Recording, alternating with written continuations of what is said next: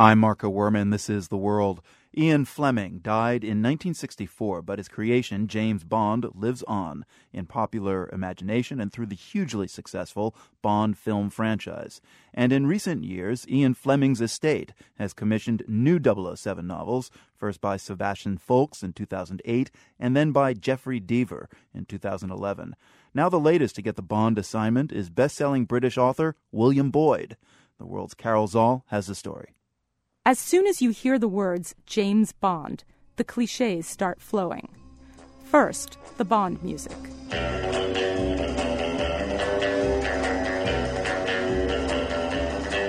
And then... My name's Bond. James Bond. Dry martini, lemon peel, shaken, not stirred. James, where on earth have you been? Moneypenny. So what's it like to attempt to write a new Bond story with all that literary and cultural baggage? That's the task facing 60-year-old author William Boyd, and he says he welcomes it. It's a challenge, but a very exciting one. I'm really looking forward to tackling it. Boyd says he grew up reading Ian Fleming and is a big Bond fan. I've had this odd obsession with Ian Fleming, and I've written about him. I put him in one of my novels. That novel was Any Human Heart, in which the real Fleming played a small but pivotal role in the life of the fictional Logan Mountstuart. Now, Boyd will get to write about Fleming's fictional creation, and he acknowledges that there will be certain constraints. I mean, you've got to, as it were, tick the boxes of the Bond genre. On the other hand, he says those constraints aren't too onerous. You've actually got quite a free hand. I mean, you're given the character, and there are certain givens about that character which you understand, otherwise you wouldn't take on the job. Johnny Geller is the literary agent for the Ian Fleming estate, and also, as it happens, William Boyd's literary agent. He says it's not just the past books themselves that present a challenge for Boyd, but the global phenomenon that is Bond.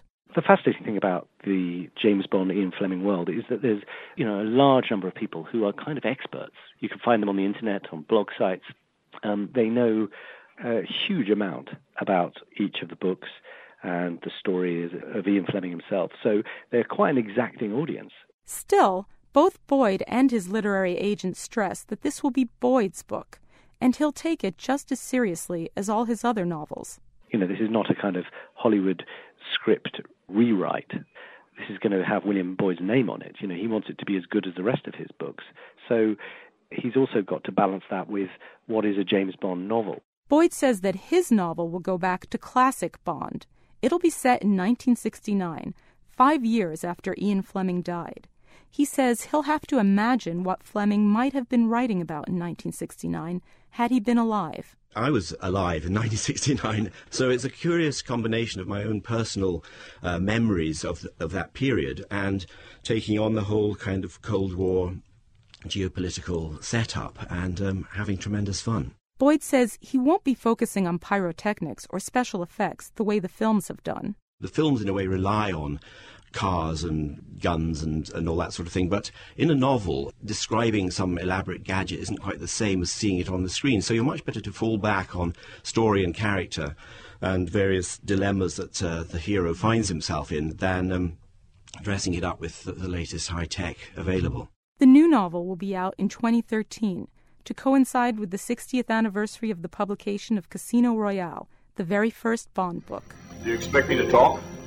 No, Mr. Bond, I expect you to die. That doesn't seem very likely. With talented writers like William Boyd creating new adventures for him, the world's favorite spy seems destined to live another day. For The World, I'm Carol Zoll.